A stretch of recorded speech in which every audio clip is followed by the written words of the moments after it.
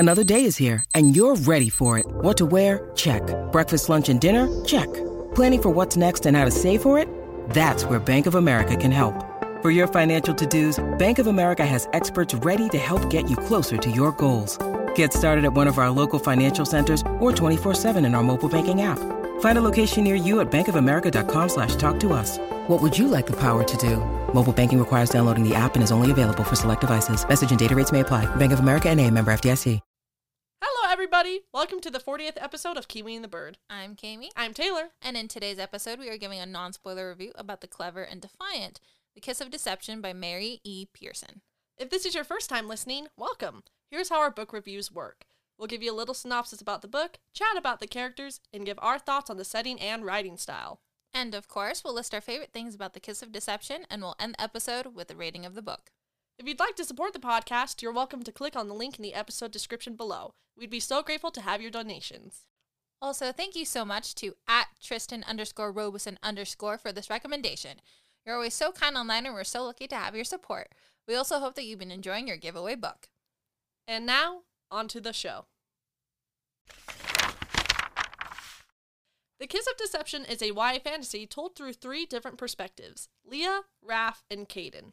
Here's the synopsis.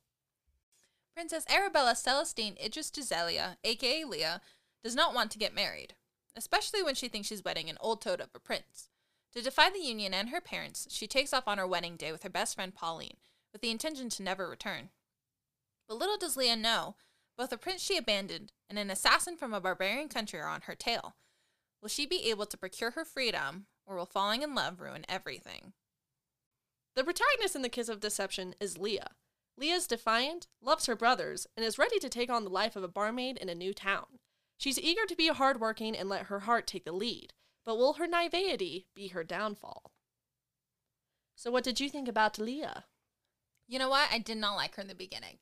Oh! I did not. Oh! She said, "Who's there?" to people in the woods way too many times. I was literally You're like, what are these survival instincts? I was literally like, you are a princess on the run. Stop asking who's there. But I did like the progression of her character in the story, right? And I liked that it did take time for her to do that. You know, the story isn't done in just like a week. Like, this is like, it takes a while for things to happen. And so she is very defiant, and she's very ambitious, and I really liked that about her. And she is a little naive in the beginning, and she doesn't like quite know how to do things, but her progression into what her character will look like in the sequel was done very well. Yes, yeah.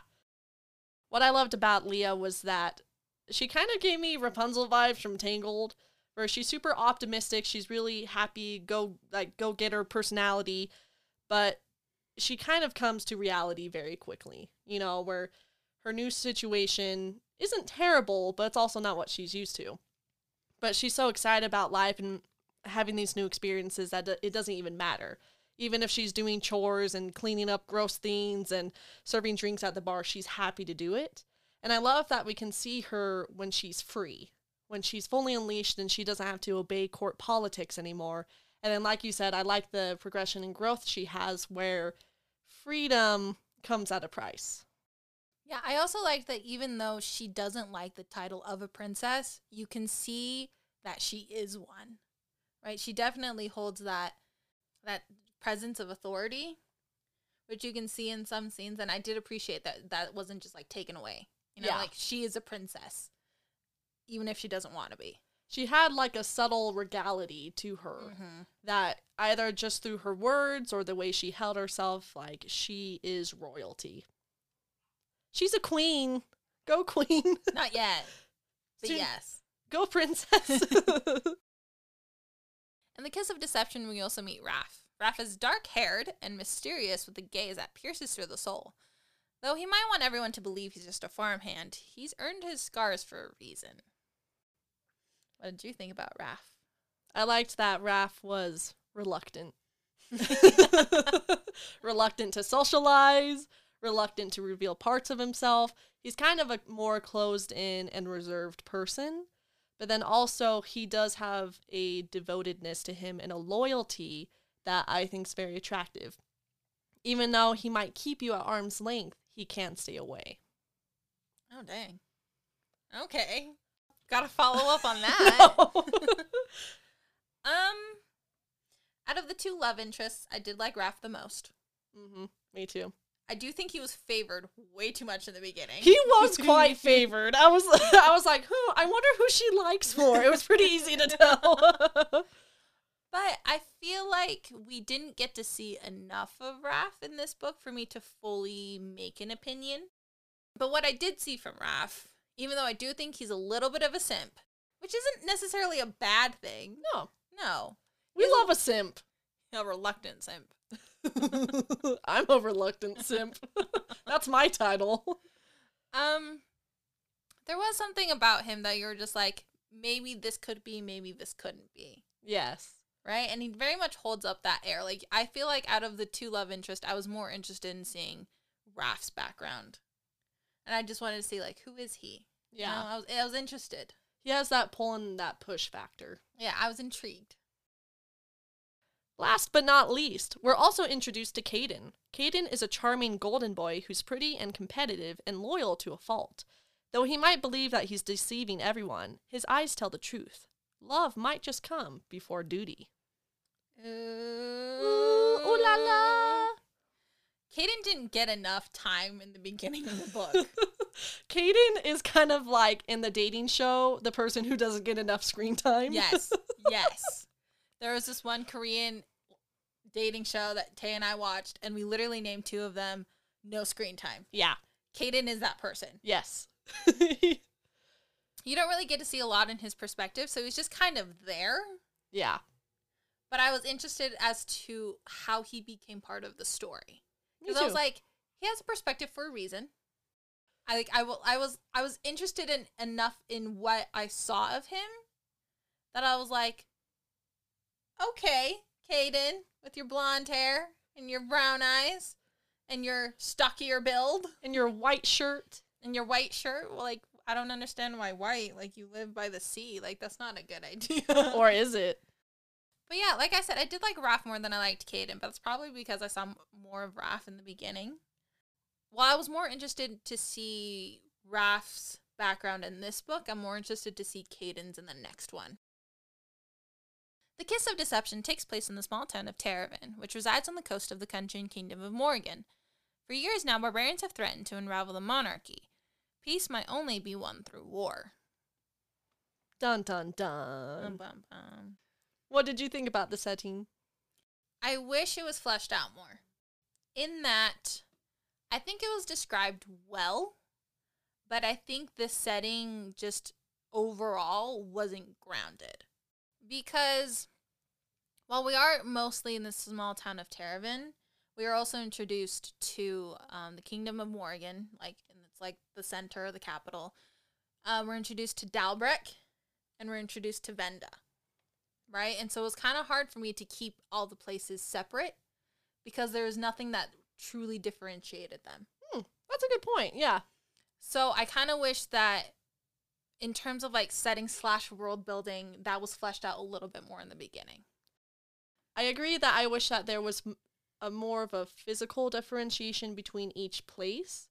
I feel like the history part and the exposition in the story was done really well, where you could understand things and you could understand that there were these different territories and why they're having issues and why they need to ally and such. But I do agree that physically, I do wish we got some more description there to help separate each one in mind.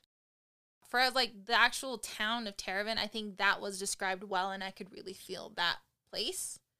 So it was like in the big general kingdoms, I couldn't quite tell them apart, but in like the smaller settings that the characters were placed in, I could really feel that part.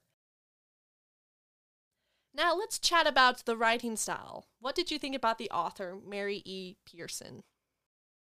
I'm going to be completely honest. Up until about page 300, I was kind of just like going along with it. I wasn't actually reading because I wanted to read it. I mean, to be honest with you, there were things in the book that were really clever. I will say she is very clever. But there wasn't enough in the beginning to keep my attention. Like, I was interested in the premise. I was.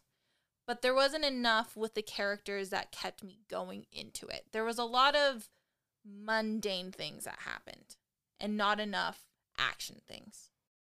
I think there could have maybe been a little bit more of that sense of danger infused in the beginning. But in terms of cleverness and the twist in this book, oh, that twist was real good.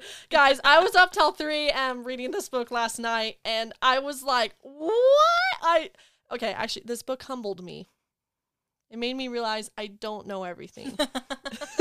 As I was reading it, I was like, you know what? I've really overestimated my skills and abilities of detection. and now I need to just realize that authors know what they're doing. Honestly, when I got to a certain point in the book that I'm not going to say much on because I feel like it's going to be too much of a spoiler, I literally had to stop at that point and go back just to see if I read anything wrong. Yeah. Or if there was anything to trip up what I just discovered. And I couldn't find anything. And I was like, okay, that was pretty, yeah, okay. I got, you got me. I was like, I was tricked. I was deceived. I was deceived. I was deceived. Yeah. And I mean, it was almost like my own perception deceived me. Yeah. It's like, you know how they're like, an assumption makes an ass out of you and me. Mm-hmm. That's what I felt like in this book. Now, if you like runaway heirs, love triangles, barmaids, assassins, princes, secret romantic rendezvous, political strife, flower garlands, mystical abilities, caravans, the desert, vagabonds, back tattoos, scholars and chancellors, complicated mother-daughter relations, scathing retorts, theft, pregnancy, festivals, tangled, kidnapping, betrayal, deceit, kisses of deceit, and disappointing your parents, then this is the book for you.